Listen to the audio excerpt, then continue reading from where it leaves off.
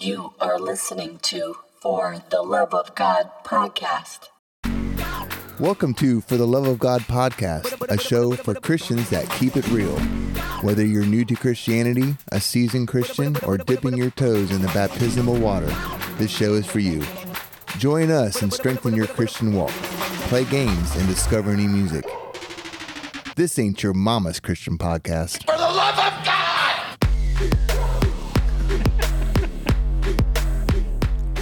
All right. Whoa. Woo! That gets me excited every time. I know. Woo! It gives me chills. Folks, welcome back to the show. Another episode of For the Love of God podcast. This is your host, Jason Lombrick, here as usual with Pastor Rick Rieger and Nathan Jewell. Welcome back, gentlemen. Hello, Awesome hello. to be here. Another week. Looks like we have another guest as well. We do. Joining us today, folks, is Joshua K. Smith, the author of Robotic Persons, Our Future with Social Robots. Welcome to the show, Josh. Hey, thanks guys for having me. Absolutely. Joshua is actually a pastor in Mississippi. What is the name of your church? It's North Morton Baptist Church. Okay. North Morton. Mhm. All right, cool. I like I like the way Jason's sitting there. I'm sorry. Joshua. Joshua. You are I'm you're Jason. Jason, right? Okay, I'm really getting confused right now. It's the Too my many age. J's. Joshua. There we go. Yeah, I mean the way he is on the It's not like computer his stand name there. isn't biblical or anything. He's kind of reminding me of Max Headroom a little bit. I mean, look, y'all don't know who Max Headroom is? I do. Apparently, I am the oldest one here. You don't know? I remember Yeah. Max Headroom. If you've Yeah. ever seen, Nice. what is it? Back to the Future. They had on Yeah. the second one, number 2, Back to the Future 2. They had a whole like going back to the 80s kind of thing, and Max Headroom played a pretty big part in that. Yeah, he was kind of like this, I don't know, not animated guy that was on just a computer screen. So I was thinking of that because, of course, you're talking about robotics today. And you're on that screen. Anyway, I guess my joke, if you have to explain the joke, it's not funny. Okay, so I guess we got to cut this part of the podcast. I don't know. Oh, no. We're leaving it. I'm just going to shut and drink my coffee now. So I was reading your book, almost too intellectual for me. I was digging it. I It bet. was well written. Well written. Yeah, this is Nathan. He is our house nerd. Finger just too white and nerdy. Finger just too white and nerdy. Can't you see him white and nerdy? Thank you for that introduction. Yeah, thanks. But it was all right. it was good. What makes a human? The ability to reason is something that you had in there. I believe it's the creation of the properties of a human, the structure, and which starts with the day of conception. That's the way I think about it, and I think what develops a human and the function and the thought, etc., is I don't think a human becomes a human when he starts making his own decisions, and I think it's when it's created. Yeah, I would agree with that. And I think one of the things that kind of troubles me about trying to nail down what property, reason, age of majority, or age responsibility. When I think about the unborn, and I think I bring this out pretty early in the book. Like they don't have those properties, but they clearly are, biblically speaking, persons, and but they don't have the same, at least legally speaking, they don't have the same protection that I think they should.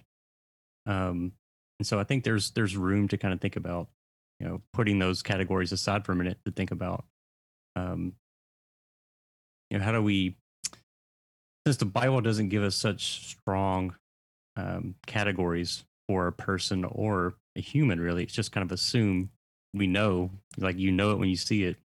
When we think about this, we need to be very careful about the implications of what we say is a human, right? Which I think we're pretty clear what it is, right? I say that, but when we say a person, it's broader. And so, no, there actually no robot's going to ever be a human, right? Right. And I argue, like you're saying, based on the soul, that thing that comes from conception, that gives life and structure and design to the body, in a very mysterious way. Like we don't really understand how that comes together and happens. And maybe Aquinas unlocks that, maybe he doesn't. But I don't know. I think there's a lot of mystery there, and I think this is a good chance to really push how we thought about, or at least in a secular way, thought about what a human is, and are we on this path of evolution, or are we really evolved from different species?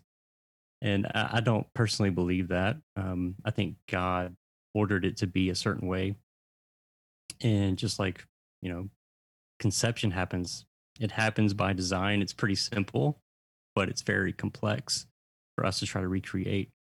So yeah, I think this conversation is weird because it's simple, but it's complex in a lot of ways. It can get complex real quick when you start trying to define, okay, which property are we going to use to say, the fetus is a person now? Or So I kind of want to bring our listeners along a little bit. Yeah, I was thinking that same thing. Maybe And- some are confused right now thinking, what are you guys talking about? So this is actually a great starting point for those of you who are listening at home, because today's conversation is going to be very heady. We're going to be talking about some very cutting edge topics, and we're going to be exploring some of the more science fiction-y aspects of our faith. So with that in mind, our guest Joshua is the author of a book. The book, let me see what the name of the book is. I bought it. I bet you Joshua knows. Yeah, what's the name of the book, Joshua, so I don't have to open up my Maybe you could just maybe you could just kind of tell us just a little bit, tell the listeners mainly, because we know, but tell the listeners, what is it that you were trying to get across in this book? Yeah, well, the book's called Robotic Persons, Our Future with Social Robot. And it kind of launched out of my research about AI and robots and all that stuff. And so basically what I was trying to do is show the Christian world that robots, specifically social robots that are made to engage with us emotionally, are a concern that we should care about, right? And so I think a lot of the current thinking about it is it's not something we have to worry about because those type of robots will never exist. And so we were talking about a very specific robot, but those robots do exist. And so I tried to, in the book, introduce people to a lot of research that you're not just going to come across unless you're looking for it.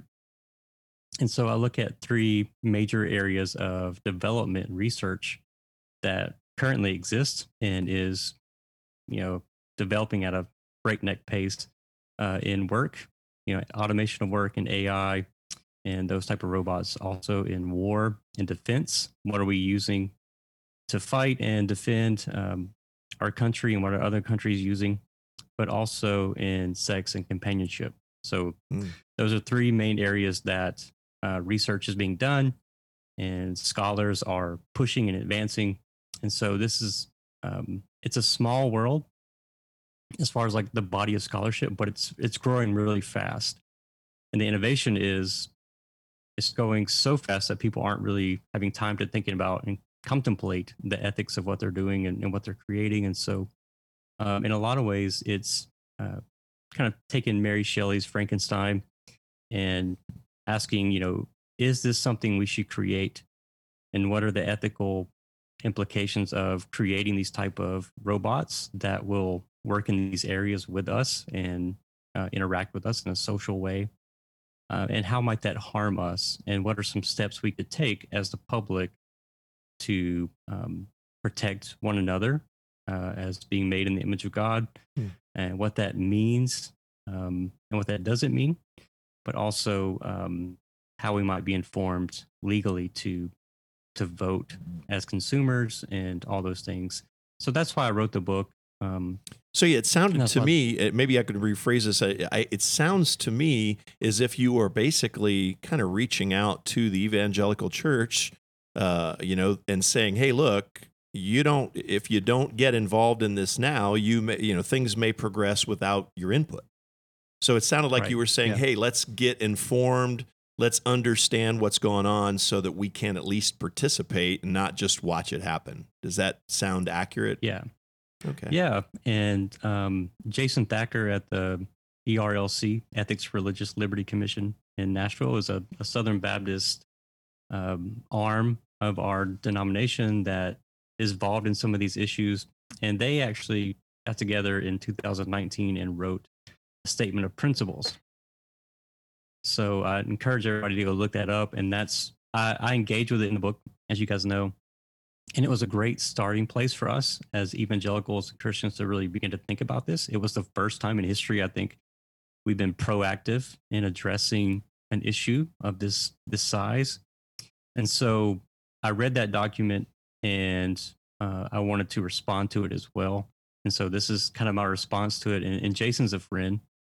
And we talk, we're concerned about different branches of AI, but we intersect different ways as well. And so I wanted to build on that work as well and kind of put some gears and meat on the bones, so to speak, to what they're doing and try to help. And but also it's been a bridge to a world of scholarship I would never have ever thought that I would be invited to. And so there are scholars in Turkey, in Poland, in the Netherlands, and South Africa who are reading this research and are promoting it, which I think is quite interesting because I'm very open about my faith in the book and what I think about Jesus and Scripture and how all that informs my worldview. But they're also extending a hand to me and saying, "We want you to be a part of this movement," which is not what I thought would happen at all. And it's been the opposite, right? Like Christians have been kind of, I want to say, a little bit dismissive of this issue until I can explain to them why I wrote the book. And then they start to say, "Oh, okay, so you're not a crazy person," so to speak. I mean, maybe a little bit, but it's like, I'm not out here just trying to give legal rights to Roombas or anything like that. That's a great way of putting it. You laugh, but people think that, and that people always bring up the Roomba. Like, you want to set all the Roombas free. I'm like, not really, unless it has to be set free. I guess I'm not sure, but I'm going to lean into what Jason said earlier as the resident nerd. I've actually read Ray Kurzweil's The Singularity is Near. I'm kind of into this line of thinking. I'm familiar with Asimov and the Three Laws. Wow, you really are a nerd. So Sorry, I've always been help. into science fiction and fantasy. So to kind of bring this idea home, we're going to be seeing more and more robots. And this is something that, as a community, the Christian community has not necessarily had much of a voice into. And I'm really curious, how did you come into this community? How did God bring you into this? Well, it's kind of a long story, but so I programmed robots in high school for the Nissan plant, which is about 40 minutes from where I live here. It's a big plant. Like that was your high school job? Well, it was a volunteer kind of learning partnership with the high school. Okay, and, because I worked at McDonald's. I flipped burgers in high school, and here you're programming robots. I feel totally Please continue. No, I didn't get paid for it, but I did. Yeah, I barely got paid at McDonald's either, so Yeah. we won't go there. Continue on. Sorry. But yeah, it was really interesting, and I'm an introvert at heart, and so there's something about the machines that kind of draws you in if that's kind of how you're wired, because it's very passive. It does what you tell it to do, and not that I'm some kind of sadist or whatever, but it's just really interesting to me how it works, and I kind of connect with it in a way. And it doesn't annoy you, or it's not going to ask you questions. It's just going to leave you alone and let you work. So anyway, I did that, and I worked with a couple systems in the military that were really fascinating and partially AI driven. And so that was kind of where I left off in my connectedness with robots in a way. And Never didn't really think about it for a long time. And then doing PhD work, I came across a couple different shows. One was Humans in the BBC Channel 4 show, which is a wonderful examination of robots that I'm talking about in the book, and how they interact in our lives, and how they may cause problems, and issues of regulation and governance and stuff like that. So I highly recommend that one. Versus the other one that got me also interested is Westworld. And in Westworld, did a great job of kind of exploring some of the ethical issues of how companies take advantage, like the coercion and all these different things that they're going to be used for, which is what we should be concerned about as we just look around and see how big tech takes advantage for monetary means. And so I think Westworld's a little bit exaggerated, right? It's very exaggerated. It's very much, they push a lot of sexuality. And so I don't recommend it for those reasons, but kind of the premise behind it and using that data to manipulate and drive economic gain, I think it got a lot of things right. But so anyway, I was just kind of curious. I studied philosophy of mind early on and kind of wanted to pursue that. And so I got a chance to study AI, and I just approached one of my professors and said, "Hey, would you want to do a directed reading with me?" And he said, "I would die to do this. I'm just so sick of reading the same topics." And so we did that, and spent about 6 months doing research, and then took that research and started writing my dissertation. The next 9 months I spent doing that, and that's what became the book. So yeah. So And here we are.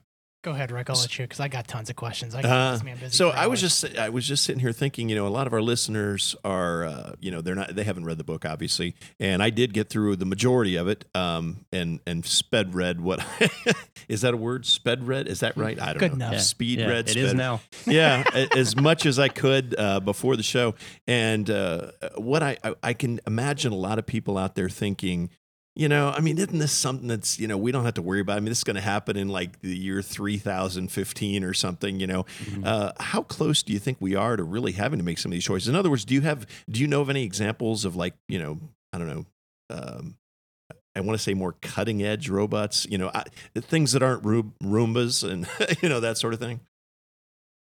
Yeah, there's tons of robots that I mentioned in the book. Let's take, for example, Sophia, the Hanson Robotics robot that was granted legal. No, she was granted citizenship, quote unquote, in Saudi Arabia, right? So very much like a political statement, right? Most women don't have voting rights and stuff like that, so kind of offensive.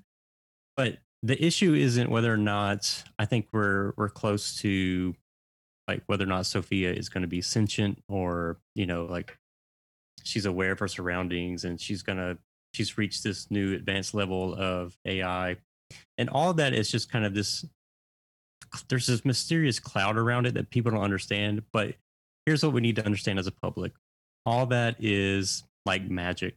That's how they want you to view AI, like it's some type of magic, voodoo, Santeria type stuff, and that's just not what it is, right? So behind every program, there's a person, a human. Mm-hmm. And behind every person are resources and materials that are embodied that we dig up and mine from the earth. We take that, we use electricity. All this stuff is embodied, has a real cost on our day-to-day life.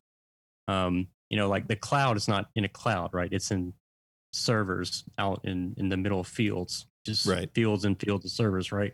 So this stuff isn't just magically going somewhere. In the same way with AI and robotics, it doesn't just magically happen. And I think the type of robots that I'm talking about in the book, maybe, I don't know, 40, 50 years, maybe. I don't know. It could be sooner.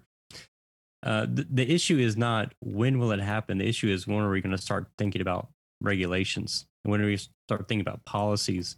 Because people are already being affected by these robots. Right.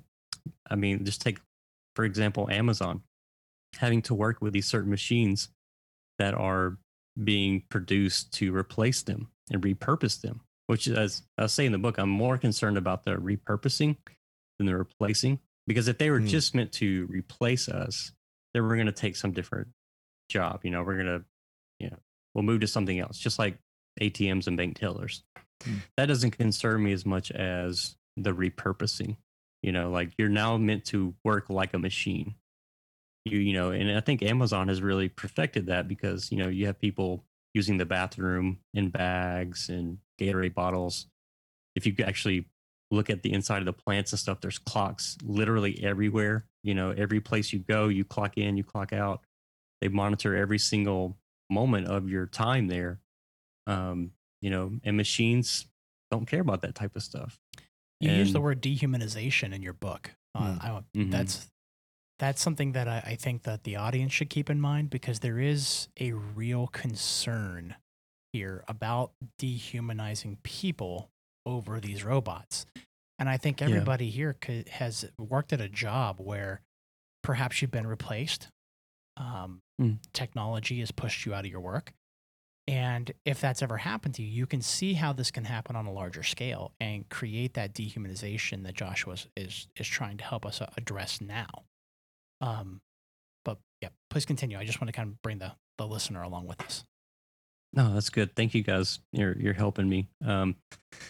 But yeah, I mean, that's my biggest concern is that, we make technology to help us, so to speak, right? To help us innovate.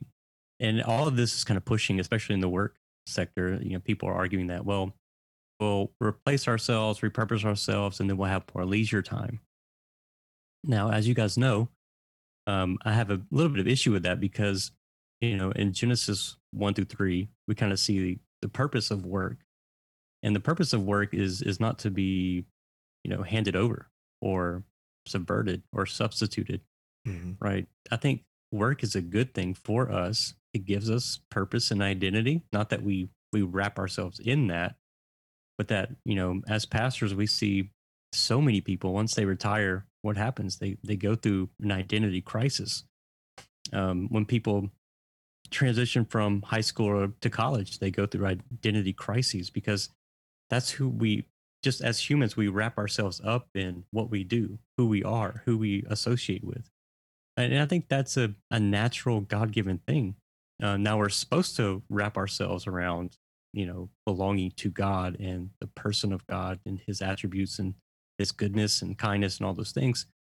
But we tend to immediately from the beginning want to kind of redefine what that purpose is. And our desires kind of lead us down this path. And we know that biblically as idolatry. And I think a lot of ways that it's connected to what we're trying to do with these robots. Now, do I think they can be used for good? Absolutely. I think technology can be a good that we use for God's kingdom. I think even some of these robots, I think they could definitely help in kingdom expansion in some ways. Just like we use technology right now, and many of us as pastors had to use over the last year during COVID. Like if it wouldn't have been for that technology, we wouldn't have had, a way to communicate with our church members and at least give them some extension of Bible teaching and grace and prayer and all those things. But it also can begin to harm us, right? If it becomes a substitute. And I think in some ways the makers are doing that. There are some, especially in the sex and companionship, and even in warfare, like that is the main focus, is to replace the human in those realms and for us as Christians. And I think just the whole war aspect in general, it disturbs me, right? Like I don't want to propagate more war, and the whole process of combat is dehumanizing, right? You have to see the enemy as less than human. But also with sexuality, I think a lot of us, especially in today's world, we view sex as a right, like it's a God-given right to us, or it's a right that we have to have, like it's a legal right. And I don't think that's true. And I think the way that a lot of people approach it is that, well, the disabled have a right, so let's make them, a sexual companion, or pedophiles have a right to act out on their fantasies or whatever fetish or deviance that you might have. And so I don't think that's the answer, but we see robots, especially AI, as this kind of like technology that's slowly creeping into our life. We don't have much control over it. It's creeping in to fix our issues.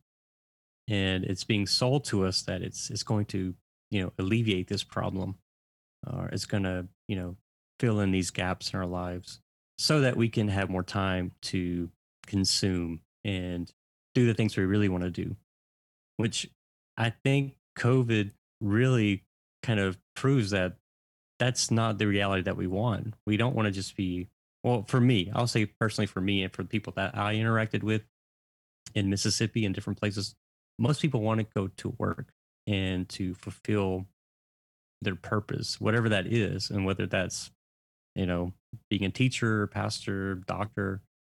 It's not just about the money that we make and that value that we have in society, but it's also about our fulfillment from doing what we feel like we're called to do. And maybe not everybody loves their job like I love mine, but they do feel satisfaction by earning and There's dignity. contributing. Yeah. Yeah. And in relationships with other humans. Right. Yeah. And I think in a society with so many ways to entertain ourselves, so many leisure activities, it's almost like we're almost consumed with the need to have leisure. Anything that takes us to where we have more and more of that is just, it can't be Dangerous. good. It's very dangerous. Absolutely. And I can certainly, in reading your book, it was the whole idea of using robotics to satisfy human pleasure, to treat pedophilia, to help out people with developmental disabilities. That was actually very, very disturbing. And as a church, I think we should get involved in those kind of discussions, because it seems like God has given us so much creativity. He's made us that way. He's a creator. He made us creative. And he's given us a lot of resources where we can do really cool things. We can send a man to the moon. We can put people in outer space. Pretty cool, right? But we can take technology too far. We start what was it that we talked about? It might have been even in our interview. We talked about somebody was trying to splice an animal with something else. What was it? You told us. It was a monkey embryo and a human embryo they were trying to splice together. Right, exactly. I mean, I've seen that movie. It doesn't end well. It's not a movie. You've never seen Planet of the Apes? Oh yeah, I saw that. Is that how they did it? It doesn't end well. I didn't. Exactly. It doesn't end well. I didn't watch But it. that's very disturbing, and I think as a church, we should be saying, hey, should we really be spending our time and effort and money and resources and creativity on something so foolish? And focus maybe on better things. Yeah. And certainly, I agree with you that these are not ways to solve pedophilia. That's an issue of the heart, an issue of the mind. It's not going to be solved by giving them a robot to. So there's a whole lot of different theological issues that are real, Right. that need to be addressed in this conversation. So Joshua, I really appreciate you kind of stepping out and leading the way on this topic, because I think in many ways the evangelical community has been left behind, largely because of their own decision not to engage. So I'm glad you're out there, you're having these conversations with technologists to kind of push forward the perspective of God in this. I really appreciate in his book he mentions the Imago Dei and the image of God that we're designed in. So I highly recommend the book. Pick it up. It'll be well worth your read. It's going to stretch you a little bit. You're going to learn a lot of new terminology if you're not real familiar with this stuff. Yeah, I had to look up the Very definition scholarly. for the Imago Dei. Image of God. Right. Yeah. I had to look that up 4 times when I was reading. I was like, wait, what was that again? Oh yeah. Wait, what was that again? I want to tell That's a our good word, readers, though. I want to tell our readers, Joshua here is no dummy. In fact, I had to look up a few words. Yeah. It was actually very well written, very intelligent. Very. One question I have that I think our listeners might have, one of the things that you talk about in your book is that there's benefit. Is from what I understand, there's benefit what you're saying to assigning personhood to a robot, not humanity, but personhood. Right. Could you maybe just Mhm. explain, maybe even why that's necessary? What advantage would there be for us to assign personhood to a robot? Yeah. So, I mean, this is a legal term that I'm using here, and I think Right.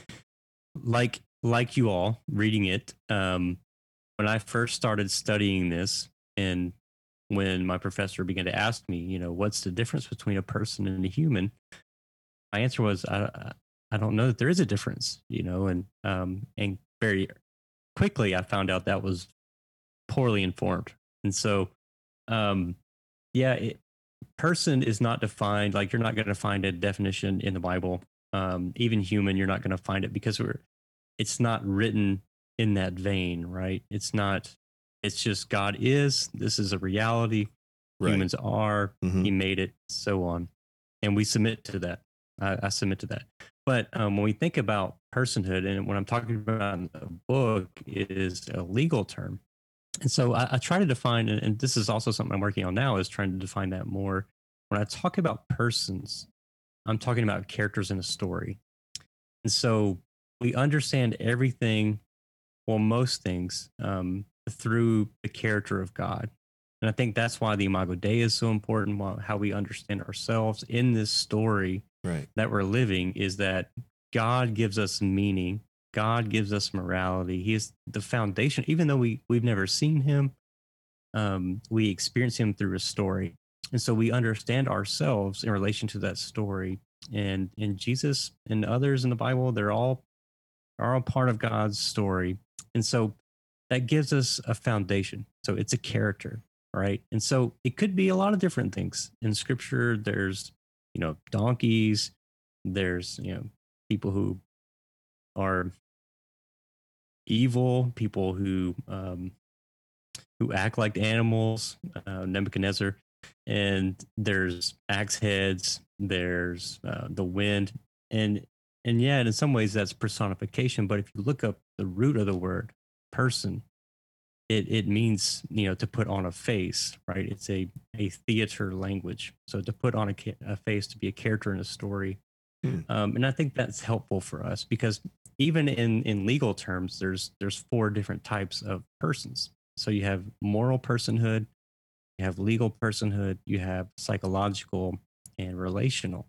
And so in the book, I'm specifically talking about legal personhood. And a legal person could be a corporation, could be a statue, could be a tree, could even be an animal.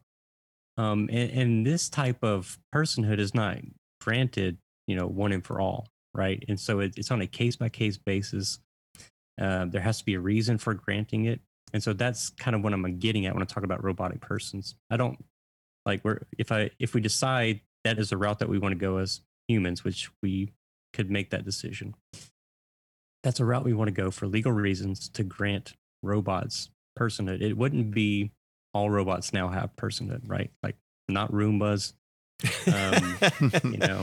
So This- to the I'm- audience, I Yes. don't want to lose the audience here as well because I know we're talking about some heady stuff. He's talking about a solution to the problem, but I don't know that we've really discussed what the problem is. So would you mind Yeah. focusing on that for a moment so Yeah. that the listeners can follow along and be a part of this conversation? That's good. Thank you. So the problem is, how do we assign blame when a robot behaves badly, right? And so the robots that we've seen interact in factories, even self-driving cars would technically fit into this category. Like when you have 2 users, you have a human and a robot interacting together, and both are making decisions, right? It doesn't have to be advanced, doesn't have to be fully aware of everything. It's just a robot is making decisions based on its inputs and based upon sensors and all these things. So that's loosely what a robot is, although you could ask a bunch of different roboticists, what is a robot? And you would get a bunch of different answers. Okay. Certainly. Yeah. And so sometimes people ask me, what's the difference between my car and the robots that you're talking about? And this is the most important aspect. is that these robots that I'm talking about are the ones who are going to make some type of decision. Now, technically, yes, that could be a Roomba. It does make a decision, but we're talking about human robot interaction, right? We're talking about large scale harm, To the people at And home, so, think about it. If you're working with a robot that has an arm on it, and that arm is making decisions based on programming, and you're working alongside of it, what happens if you get injured? Who's to blame? Who picks up the tab for your injury? These are the things that are coming down the line that we have to be able to think to get ahead of. Otherwise, we're going to find ourselves in this legal. I don't even know what word I want to use. It's basically it's going to be bad because you're going to have corporations attempting to dodge and using their vast resources to dodge any sense of responsibility. Right. They'll try to send the robot to jail. That's right. Well, this has happened. Two men just died test driving a self-driving Tesla. They were in a cul-de-sac. They hit a tree. It was a terrible accident. The car was absolutely, you couldn't even tell it was a car. In a cul-de-sac? Yeah. This thing was see, moving. See, the cars use sensors and they use the lines on the road to be able to steer. Right. Well, in a cul-de-sac, you don't have those lines. So when it got into that neighborhood, it just went crazy and just destroyed There's more itself to the into a story, tree. too. They were drunk and they weren't in the proper seating. So One guy was in the back seat. One guy was in the passenger seat. Yep. What's his name? What's his name? Who are you thinking of? Musk? Musk. He says that the car wasn't engaged into autopilot. However, there was one guy in the back seat and one guy in the passenger seat. Obviously, the car was engaged in autopilot. These were engineers, people. They know how to get past this stuff. Yeah. And so my question is, okay, A, who's responsible? Musk. Well, at least his corporation. Yeah. His corporation. We think. But my question is, why are they test driving this car in a public street when you should have a controlled environment with no possible injuries? And remember crash test dummies? I mean, use crash test dummies. Put a crash test dummy. Good point. If it's going to be a self-driving car where you don't have to do anything but relax. Well, people are going to be people from now till the end of time. Then put a dummy. There in it. is some responsibility to the people who were the engineers who overrode the systems to make it happen. But the problem is still what Josh was talking about is these robots like this. Who's to blame when something goes bad? So now this is kind of what my first question was, is now what would be the advantage of say assigning personhood to one of these cars? Does that mean now the car is guilty and we send the car to jail? What does that mean? What does that look like? Yes. So if you go back and look through Roman law and just kind of go back, we've actually done that. Like we've blamed pigs, we've blamed varmints, plagues have been sued in the court of law throughout history. Wow. It's really wild. Yeah, it's happened. So we don't want to, like you're saying, kind of go down that avenue, so to speak. But we want to have some way to have some type of mutual responsibility where there is a responsibility gap. And so it does create this gap, right? Like you guys are talking about. And so how do we address that gap? And so, like I said, this would be on a case by case basis to where, and I don't even have like a case study or anything like that. So how it's going to be used in the court of law. And if you guys don't know, the law is always open to interpretation. It's up to the judge and the jury to decide based on case studies, based on how the law has been traditionally interpreted, how to apply it. And so we always want a black and white answer, but you're never going to get that, especially in the West. The whole issue with this and where we start and why I wrote this book and others have written on this topic is we need to start thinking about how do we organize regulatory bodies? Who's going to be involved in the process of regulation? Not we're going to write the rules, we're going to, write the code and all that stuff. I think we need to do that. And like you're saying, just try to discern who's responsible. But as we're waiting for that, there are already people being hurt. Tesla is a good example. Amazon's a good example. Injuries are way up. The more automation is incorporated, the more harm happens, physical harm. 2006, a lady was hit in the head by a robotic arm and killed. And that her spouse had to sue 5 different corporations to get any type of legal, action. Like that's unacceptable. Yeah. You've lost your spouse. A harm has been done, but now they're able to kind of have this corporate shield. And so one potential benefit, not just of having something to blame, but I think it's twofold. One, if you give it personhood, you could also give it some type of monetary means. And so now it's kind of punishing the company a little bit, giving them more incentive to be careful with what they produce, because now they're going to have to give it some type of finances. Now, not voting rights or anything like that, but maybe it's now punishable. Maybe that income comes from the entity, and that I think will kind of soften the draw from the corporation to say, no, we're not. We're going to find some legal loophole to get out of this. But even on a psychological level, maybe that robot's decommissioned. Maybe it's taken out as a means of helping that person heal. I know that's a smaller one, but the biggest one is making sure that somebody's hurt or somebody is unable to work and those type of things, that they have access to financial help, that the corporation isn't just say, well, it made a decision. I can't do anything about it, and we don't understand it, etc. And a lot of these companies are very hush hush about their algorithms and all that stuff. Like, Chick-fil-A is not going to give you the secret sauce, and all that stuff. And so they're very much like that.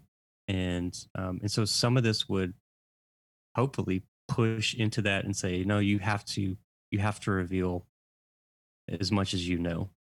And so in a way, it's kind of an avenue to protect humans. And so maybe it gives more restrictions onto what the entity can do and cannot do. And so one of the ways that I like to think about it that might be helpful is, say we have companies make sex robots, that which they are, right? What if, so in essence, what you're doing is you're creating an entity to be harmed, right? That's what it is. It's a sex worker. Mm-hmm. And so shouldn't it have to give consent, right? Are we advocates of force? No, we're not. And so you should make it have to give consent. If it's a person that has some type of legal rights, it should at least have that right? And so, in some ways, that's, I guess, washing, ethical washing, tricking to try to get an outcome that I want. But in reality, what's going to happen is it's going to create more sex work, because there's going to be a handler for the robot. It's not going to replace sex workers. And this has already happened in Europe, where they have dolls. They have brothel dolls, mm-hmm. And they have to have a worker there, the doll, right?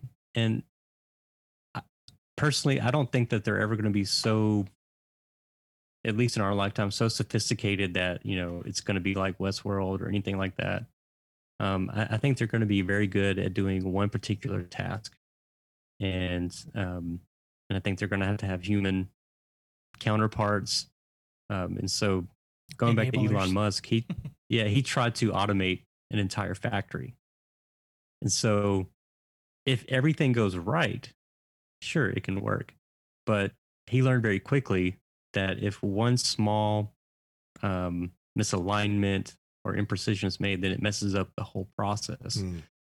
So that's why we don't have fully automated factories right now, on top of cost. But, it's hard to believe that Amazon couldn't afford it. Oh, they can afford it. Yeah, there has to be a reason to have human workers and counterparts. They're more reliable. Yeah. And we can do simple things. We can't calculate as fast and other things, but we can do a simple thing that would cause a robot to stumble. Right.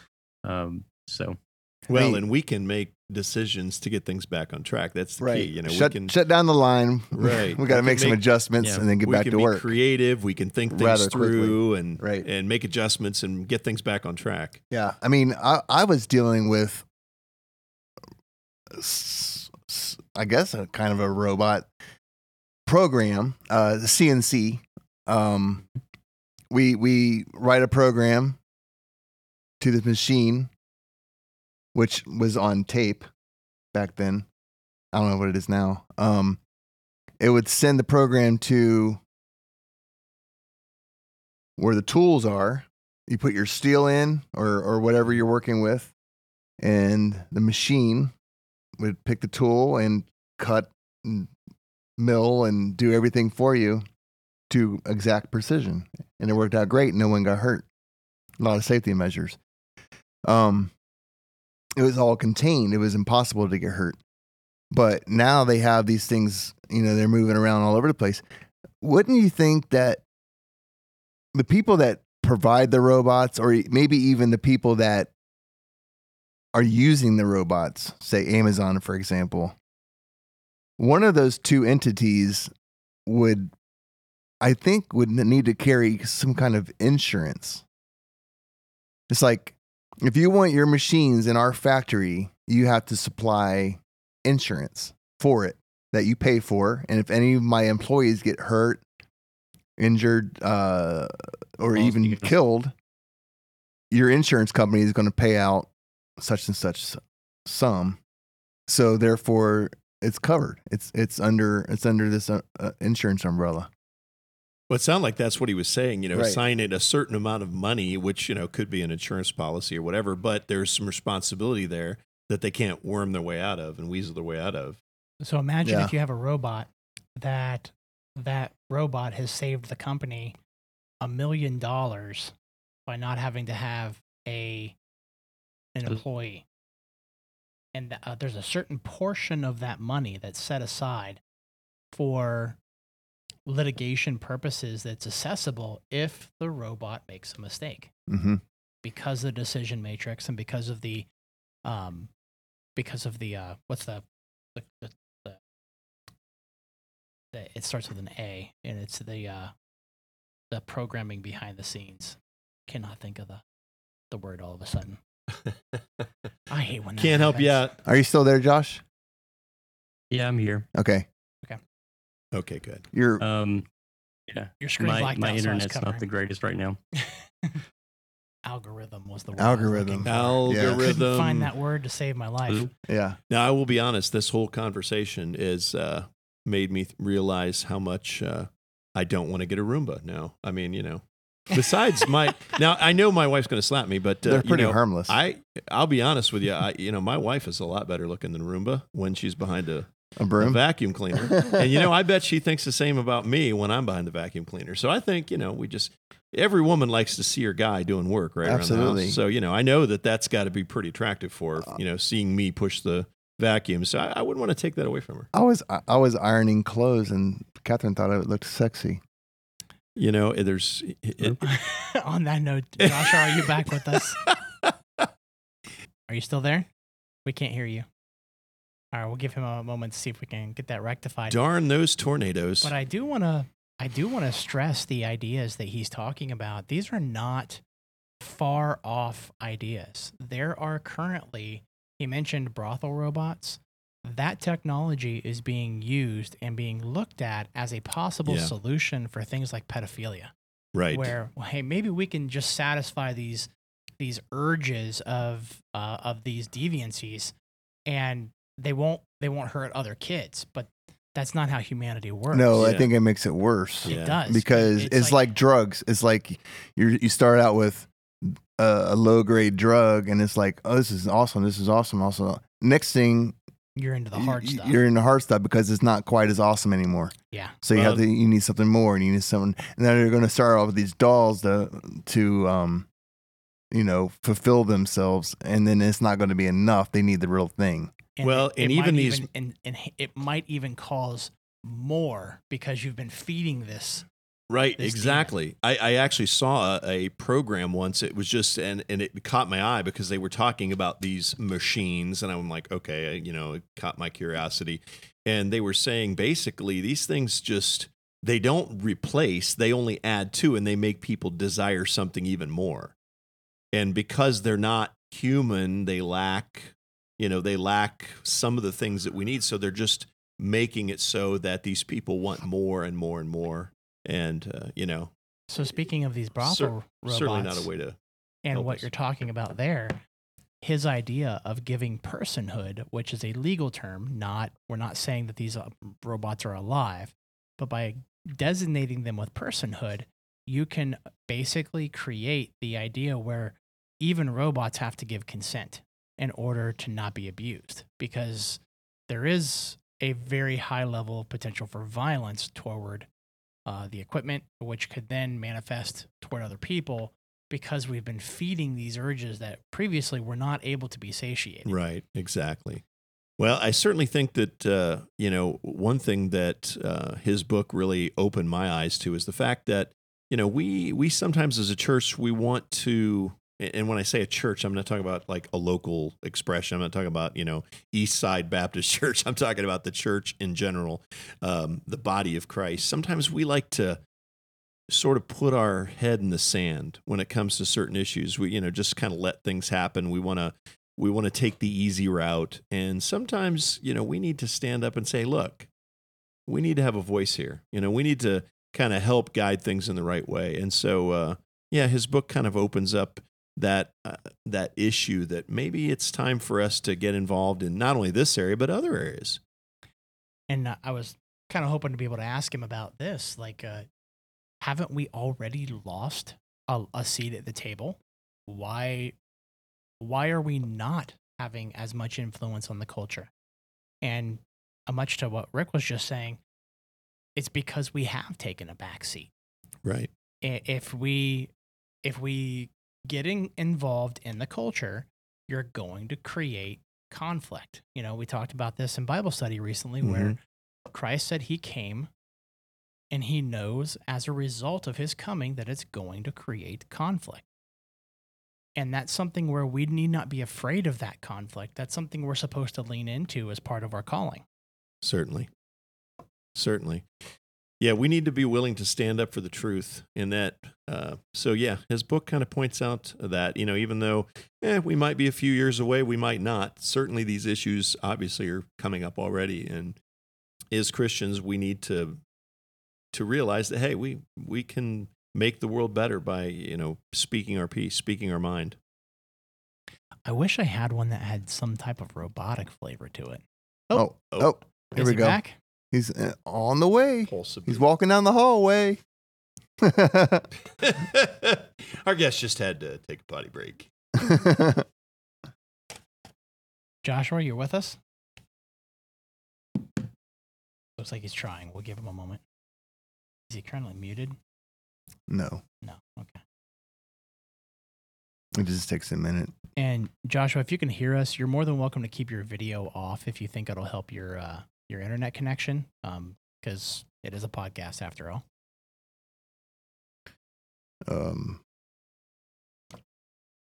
Although I was kind of enjoying that whole Max Headroom thing I had going on. I know it's not funny to you, but headroom.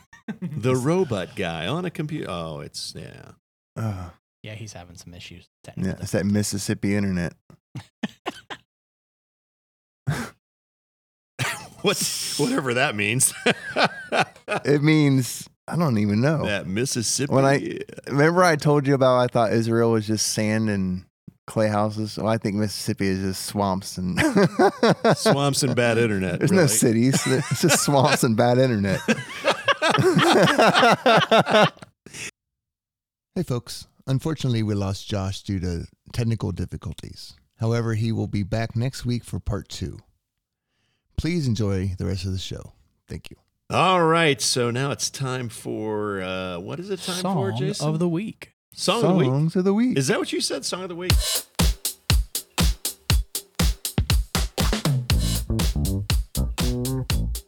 All right. Well, I have a good song of the week. In fact, really put some thought into it this week, and I really wanted to like go with something current and interesting and new and fresh. And man, I'll tell you what, my heart went back to an older song from probably, I don't know, 2008 maybe, I don't know. But just a fantastic song, and a band we haven't heard much from lately, so I have to bring it up. The band is Stellar Cart, and the song, Jesus Loves You. Awesome, awesome song. I've loved that song since it's been out. And it really just, it speaks to me, because all of us as Christ followers, if you've ever tried to talk to someone about Jesus that doesn't really want to hear it, it can be hard. It can be tough. You know, Jesus says our number one goal in life as a Christ follower should be to make disciples. And we want to do that. And we know that without Jesus, these loved ones, these friends, they're not going to heaven. They're going to go to a very real place called hell. And this song really just is talking about a guy who has tried everything in his power to reach somebody. And he's kind of come to the conclusion, you're just not going to listen to me, and I don't know what to tell you. And he says and I'll share a few words here. He says, I can't make it clearer, put it any other way.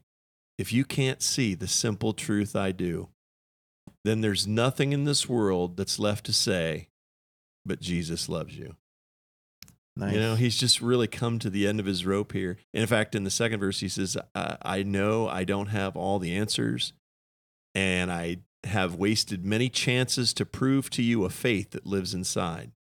I'm praying there will be a breakthrough, because I can't be the one to save you. God knows how many times I've tried. I can't explain, but I can't deny so many times for you I've cried. And to see you on your knees tonight would basically make my world. And then he goes on to say, I can't make it any clearer any other way. If you don't get the simple truth, Jesus loves you is all I can say. Pretty awesome stuff. Yeah, it is awesome. And musically, it's pretty enticing as well. So check it out. Stellar Cart. For sure. All right, I guess I'll go next. So I have purposely avoided Toby Mac songs because I'm too big of a fan. So there's like a lot of them that I could choose from, and I could probably just overdo it. But I'm actually going to pick one this week. That's a Toby Mac song. It's called Steal My Show.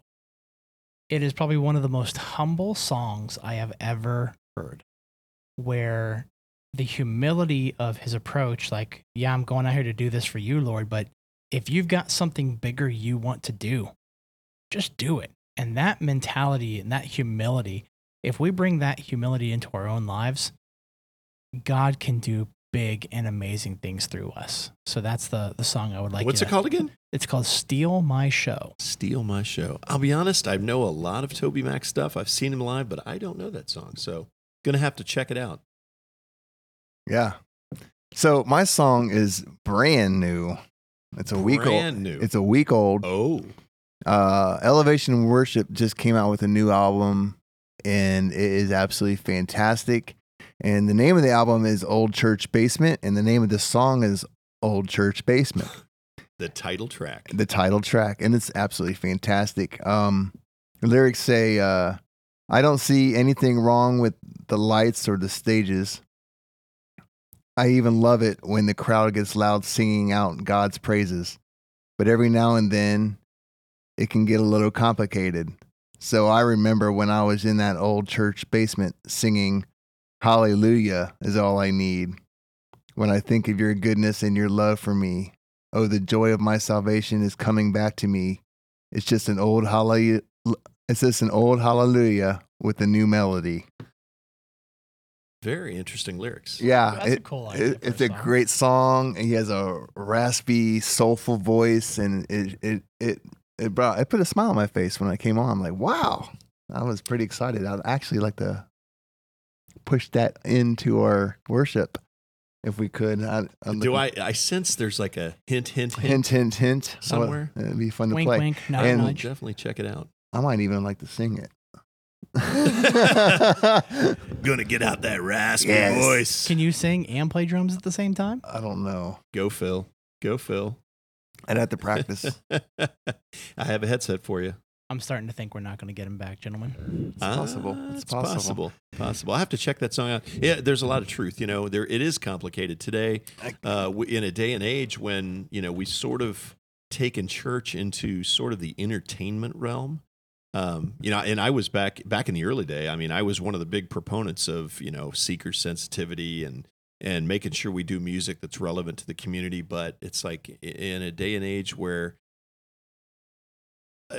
we just got over this hump of not using only hymns. Now it's gone to this whole entertainment level where it's all big speakers, lights, big stages, and all that.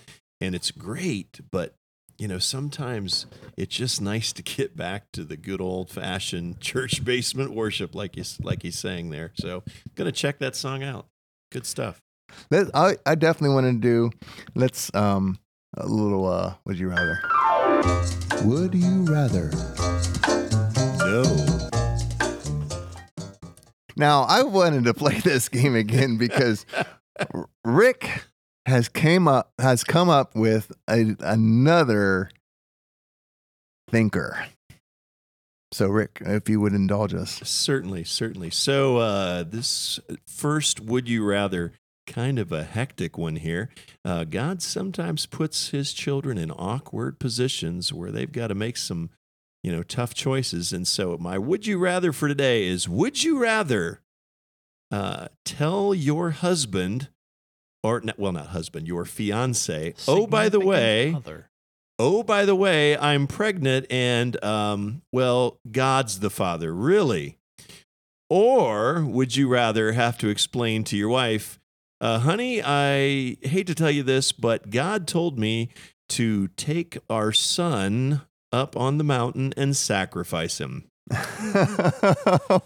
So let me give you a little biblical perspective of that. So obviously the pregnant with the Son of God, he's making a reference to being Mary in that situation. That's right, the virgin birth. Or the other one, which is Abraham taking his son up on the mountain to sacrifice his son. However, in the Bible, there's nothing in there that tells us that Abraham told his wife up front what his plan was. This is true. So, we don't know for sure, but I cannot imagine his wife agreeing to that after what they went through to get to the point of being able to have a son at 100 years of age.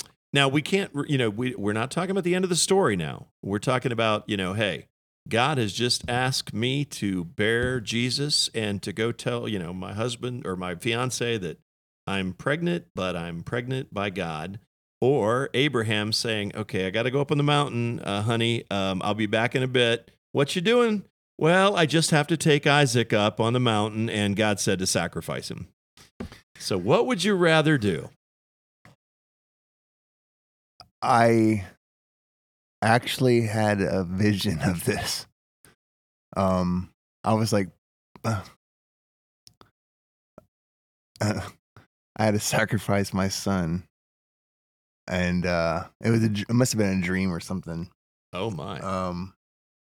My 22-year-old son, which is something I could never do. Well, remember the end of the story. Now, obviously, Abraham was only being tested. It was a test, right? God, makes him wait all those years. Yeah. He's an old man now. Sarah's old, and he says, "Guess what? I'm going to give you a son." All right. And so they hang out, they have faith, and now they finally get a son. Actually, I skipped a couple of steps because, they tried to do things their own way. Well, now they finally have a son, and God says, okay, let me just see how much you love me. Let me see how much you trust me. Abraham, I want you to go up on the mountain and sacrifice your son. Let's see what he does. But we have to remember, God never intended for him. He never intended for him to sacrifice. Does the story actually say go sacrifice your son, or does it say take your son up on the mountain and perform a sacrifice? I'll be honest, I don't recall the exact verbiage. So the reason why I say that is because I don't necessarily. One thing we know for sure about God is that he never changes. So with that in mind, I can't see an unchanging God saying that particular thing, take your son and sacrifice him. Now, maybe I'm wrong. We'll have to look that one up, I guess. Doing some research. Yeah, I was gonna say now I've got to just got to look it up here. So while you're looking that up, go ahead. During the New Testament, Christ very clearly tells us in the book of Matthew that if you love your son or your daughter more than you love me, you are not worthy of me. It's in chapter 10. Check it out. That's the test that Abraham was put through. Do you love your son more than you love me now that you have your son? Right. And Abraham passed the test with flying colors. He had every intention of going up there, if it was God's will, the sacrifice would have been Abraham's son. Right.